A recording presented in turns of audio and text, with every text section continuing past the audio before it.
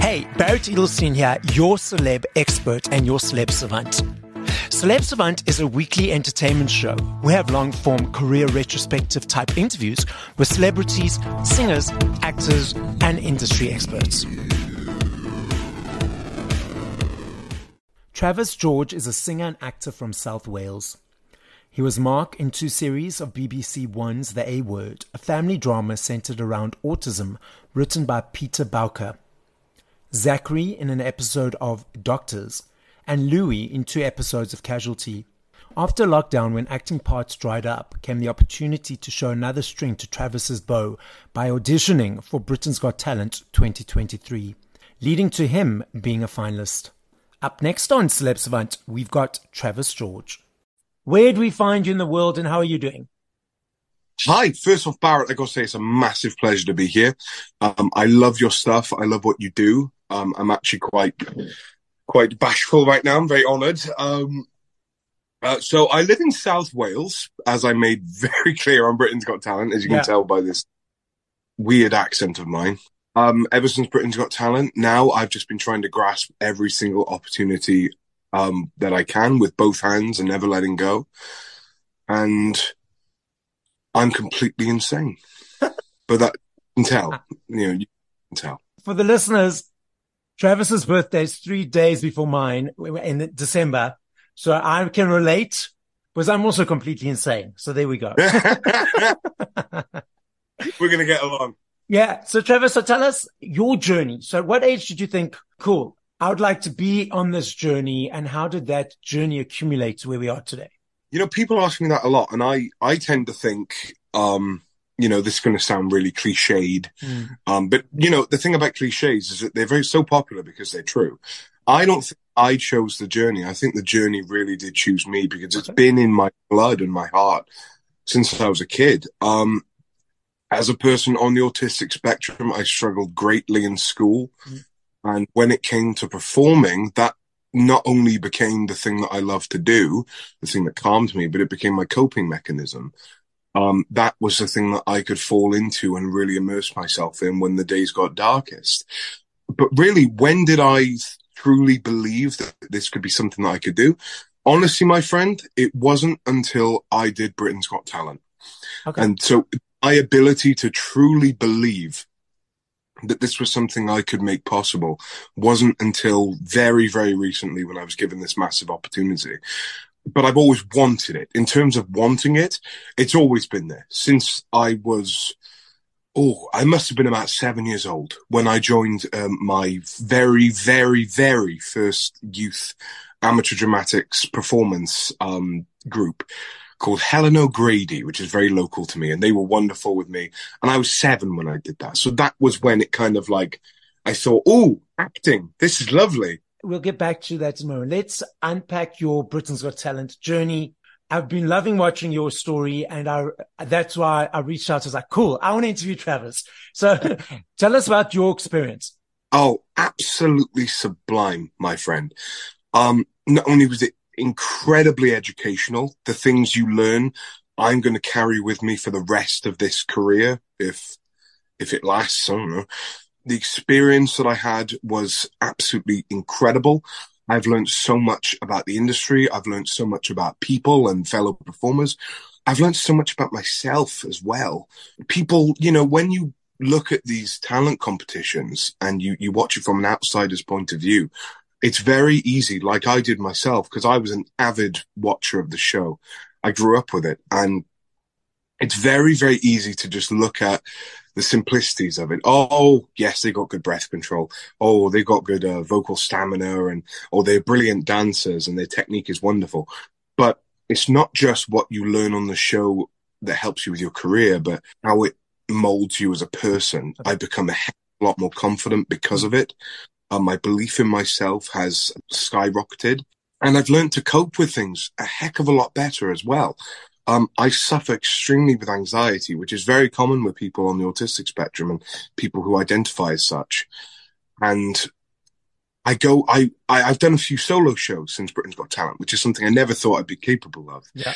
And stepping on a stage in your local theatre is a heck of a lot less terrifying after performing for the nation, after performing for Simon Cowell, which is a lot harder than it sounds. Trust me, that man has beautiful, glaring eyes that are always watching.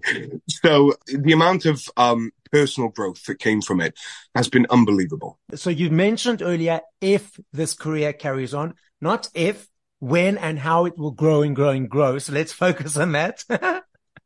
But so what has been happening since, and what are the goals or short-term goals that you're putting out there?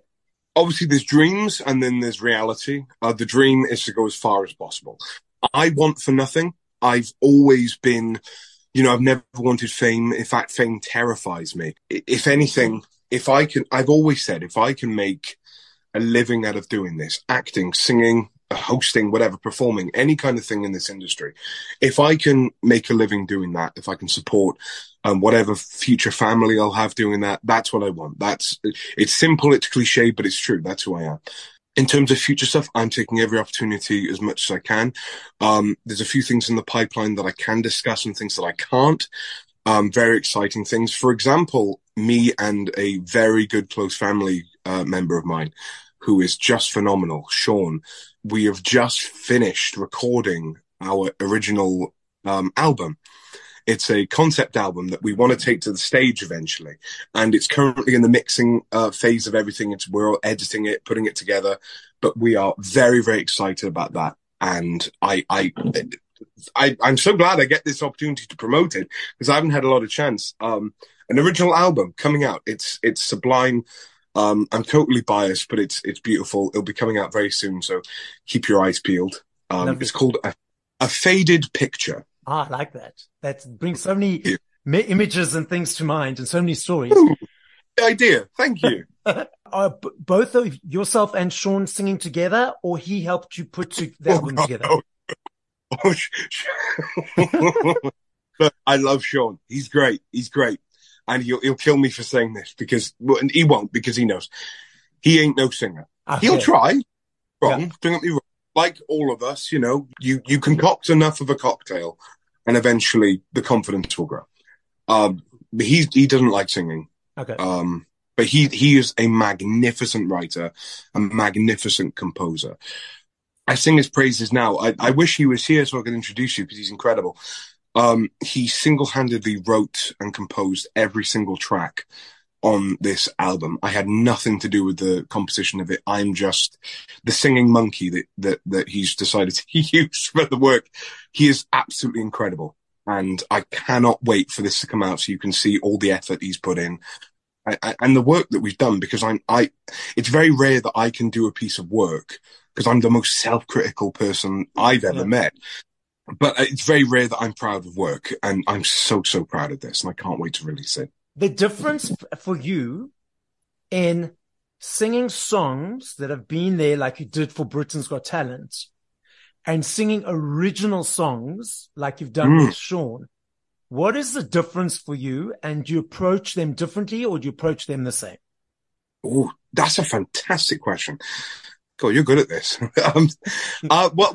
The answer really comes to me instantly, because I love theatre. If you saw in my audition, if you followed the journey, you'll know I'm theatre through and through. Yeah. And that's only natural, really.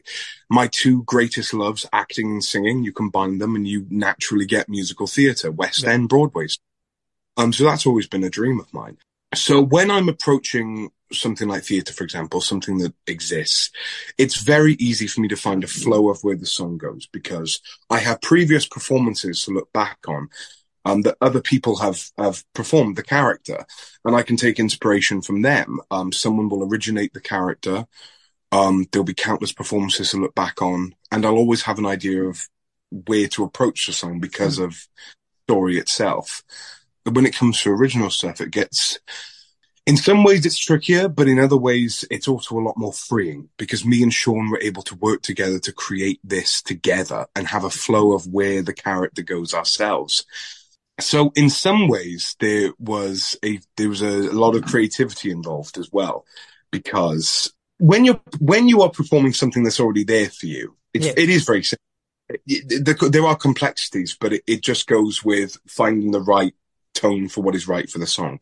Yes. But when it comes to something that is totally original, you have to become a creative yourself, because you're not just performing what's already there. You're also thinking constantly, right, this is an original character.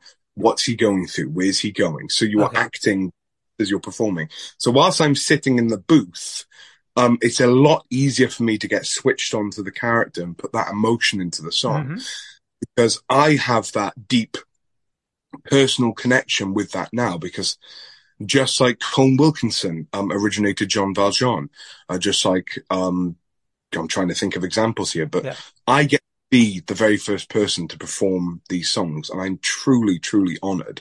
What do you enjoy about acting? That I love that question, because it really, I think it speaks to me as a person, and I never really actually knew how to answer this question before, because in order to answer that question, I need to have a deep understanding of myself.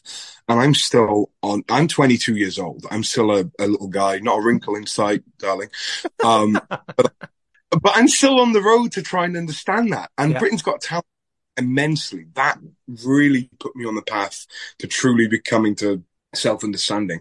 But what I love about acting is my ability to put myself in other people's shoes and to see the world from a different perspective. Because I find, I don't know about you, we're both on the autistic spectrum. I find that as a person on the autistic spectrum, it's very simple for me to get locked in with my own self. And I get locked into for self-preservation reasons, and I fail to open my horizons to the world around me. That's me personally. That I can only speak for myself there. So when I'm acting, when I'm performing, it opens my eyes to the beauty out there in the world. And I've always loved people. Even though I'm socially anxious and I'm socially awkward and weird and funky, and I get called creepy. That goes without saying. But I've always been fascinated by people. And when I found, this is going to be weird, but when I was younger and I was scared to be social, I wouldn't speak to people, but I'd be a people watcher. I would I would examine their facial features. I would examine their routines, how they spoke, how they walked, how they associated with other people. And I think my very long time doing that, and the years that I spent doing that, instead of making friends, I was able to, I guess, get data like a robot or something and put those into the performances that I've been lucky to have. But again, it goes back to one of the first things I said in the interview, in the podcast, sorry. It's a compulsion. It's a natural thing for me. I need it. I love it. So the reason I'm giggling is because because for me, it's the same. Like for the longest time, I just watch and observe people, and I knew it. And I still find them weird. And I feel like I'm an alien from another planet. I'm like thinking, what is going on here? These people are freaks. Comment, brother. Oh. But then it's like, they must probably think I'm the freak. So hey, all these things you're saying, I want to high five you so bad. It's such a shame. Well, when we meet in person, we're putting it out there, that will happen. Yeah. When you acting, right, and you're taking on that other character, do you completely take out Travis of the equation and envelop that character in your being? Or is it looking through Travis's eyes with that character? That is a fantastic question. I never went to acting school. That was a burp. That was breakfast. I'm sorry. You can edit that out or not. I don't mind. I could do better than that. That was like a 4 out of 10. Right. So I never went to acting school. I never had formal education in the arts or anything, which sometimes I look back on with disappointment, because some of my greatest acting heroes were fully trained, classically trained, yeah. But I look at my favorites, like obviously Marlon Brando and Daniel Day-Lewis, who are tremendous method actors, and I look at the great lengths that they go to completely throw their own identities out of the window to immerse themselves in this character for months, years, all this time. And it's unbelievable. Like, I can't imagine going through that process. And I don't know if that speaks about my acting ability or anything, I've had a very limited amount of acting experience in terms on a professional standard. There were great things going, but COVID kind of threw that out the window. Oh, yeah. COVID wrecked a lot of things for a lot of people, unfortunately. But as things are building up and I'm trying to develop my own craft again and get a new flow for it, I think in a lot of ways, and this is just the way I approach it, I have to put a semblance of Travis into the role. Otherwise, there's always going to be an aspect of you that they like, cast you for the role. Exactly. So I think it really is about finding a really good middle ground, at least for the roles I've played, because it is finding that middle ground. It's finding what is right for the character and what is right for you, and working with the people that you're working with, the crew, the directors, the writers, producers. And I've been very fortunate to have fantastic crew to work with for the roles I've played. Put those together, find a beautiful middle ground, and make something beautiful and unique out of that. So it's a middle ground. It's a middle ground. And I'm sure you've heard of this before. So going back to the music now. NLP, Neuro-Linguistic Programming, is the way people process information, right? Yes. A person is dominant in one, secondary in another, tertiary in another. Now, the three elements or the three types of NLP or processing is visual, where people create pictures in their minds. There's auditory. People hear the words and understand the words. Then there's kinesthetic. That word again, kinesthetic, is about the body language, the emotion, the feeling. Now, when you listen to music, whether it's your own or by the artists, are you seeing a picture when you listen to it? Are you listening to the words, or are you getting the feeling? I think it's all of them, man.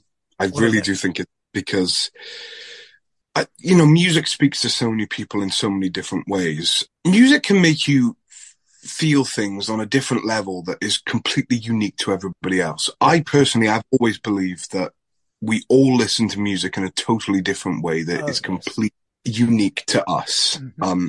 And I love the way you explain that, because it is true. It is 100% true. A lot of people, when they listen to music, will focus on the audio and the instrumental itself. A lot of people will read into the lyrics and the story of the song, and they'll picture I know people that will literally listen to a song and picture entire films and TV shows around it. I might be talking about myself there, actually. But music can transport you into a completely different dimension. And you think of all the different ways you can listen to it in a car stereo, in your headphones, these 8D audio ways of doing it, where it whizzes around you and you shut your eyes at night and it's glorious. Yeah.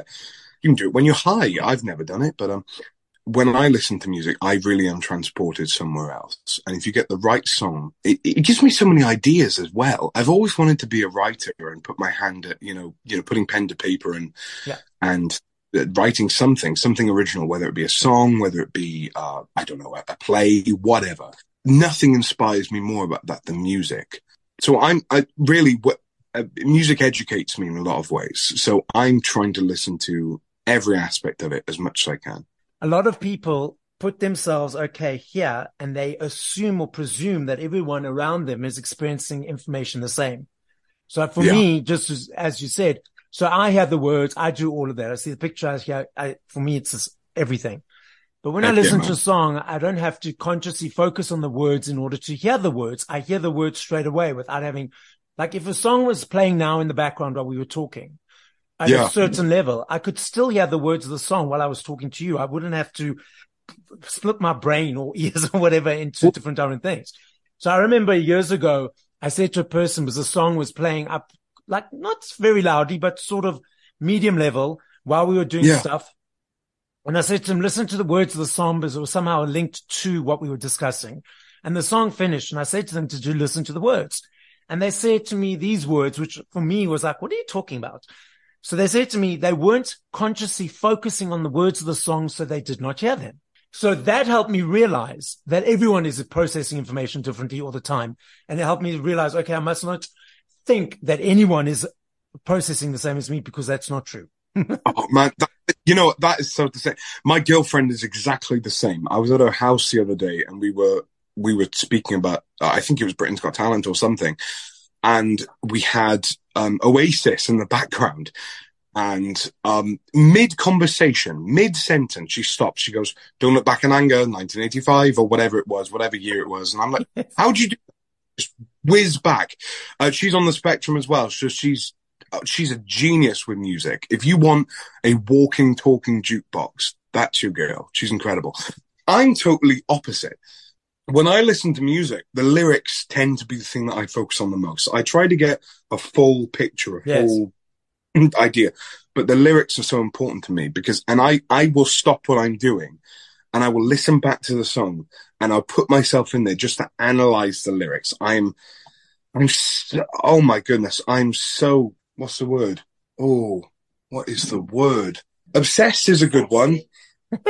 Oh, yeah. If there's something in the story to be found that isn't in first sight, I want to find it. I want to find it.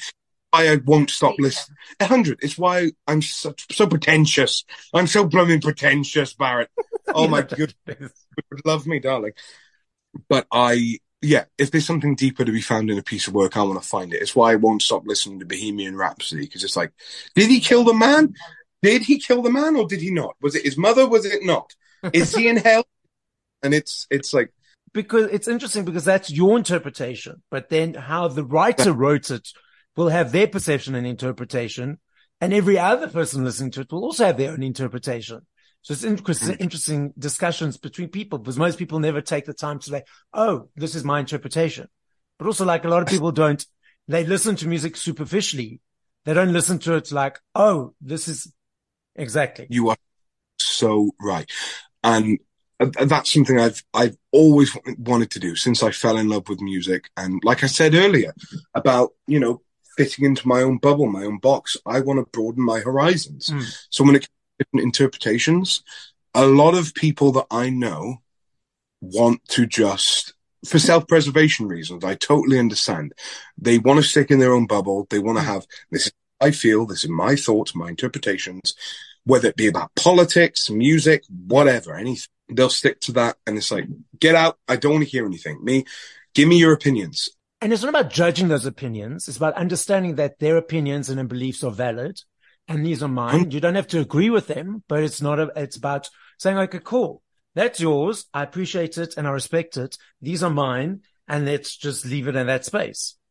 If a person from a completely different background can give me their time and give me something to think about, food for thought, educate me, I will walk away from that conversation. Even if I disagree with everything that person has said, I will thank their time because they've taken the time to educate me on a different way of life. Yeah. Love it. I love this game. And I know if I had to ask you this question in 2 minutes, 2 hours, 10 years, I know your answer will be different every time because there are millions of them.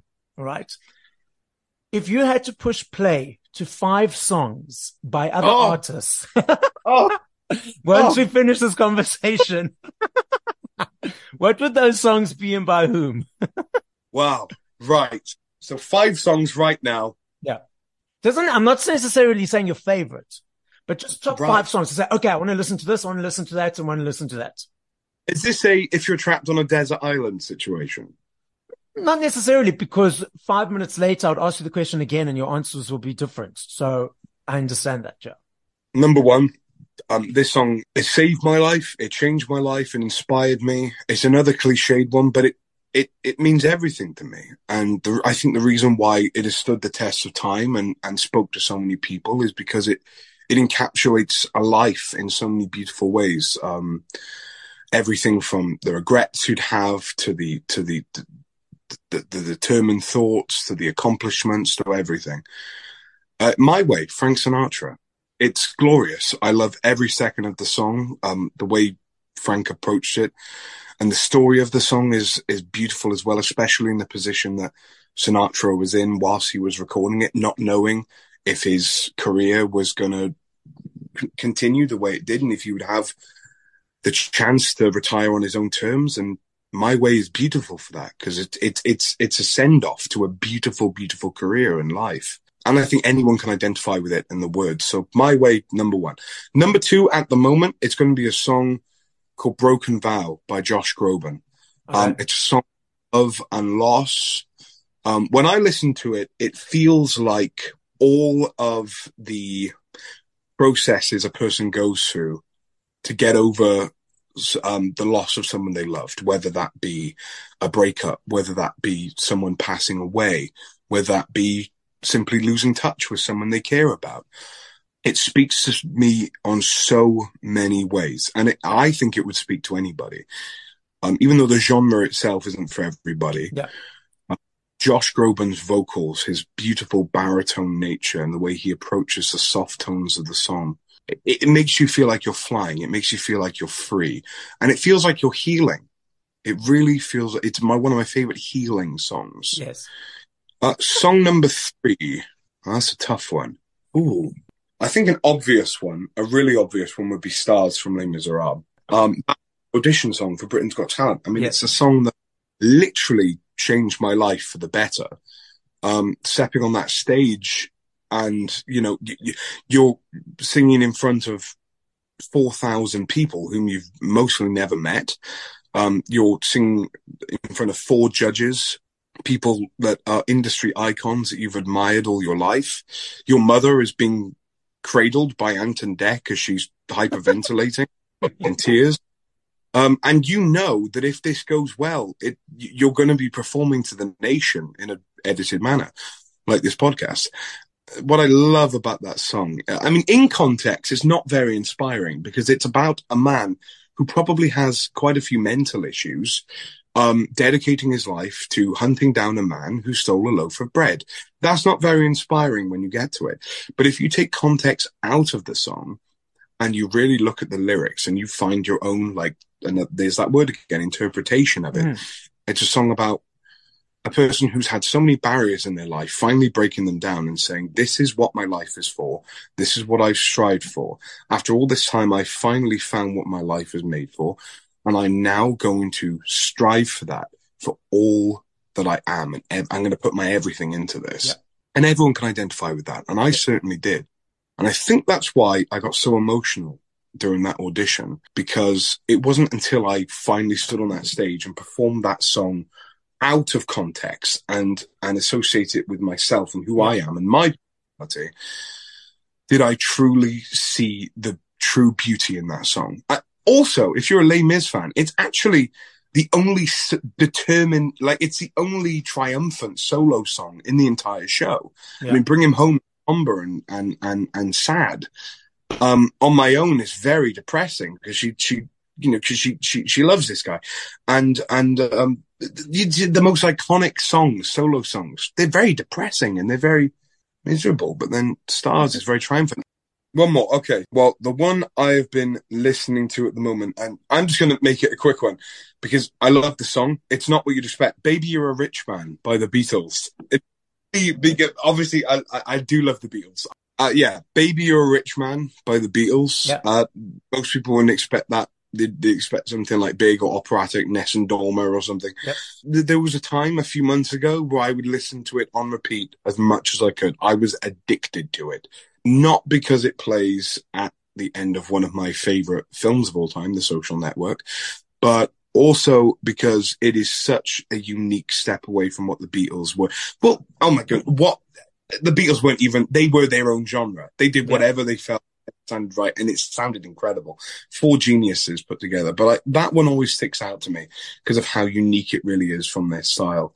I can't even associate the music with anything they've ever done. And it's so wacky. I mean, I know they were on LSD, but still. Travis, the podcast is listened to throughout the world. So as a final message, what would you like to say to the audience? Never give up. Never give in. I know there's another cliched statement, but my goodness, you are going to have so many times in your life where you are going to feel like everything is against you and everybody is against you. But if you are willing to become your own best friend and pick yourself up when nobody else will, you will become invincible. Let your dream be the thing that guides you through your life. And eventually, even if you don't get exactly where you thought you would be or where you want to be, you will find fulfillment and joy.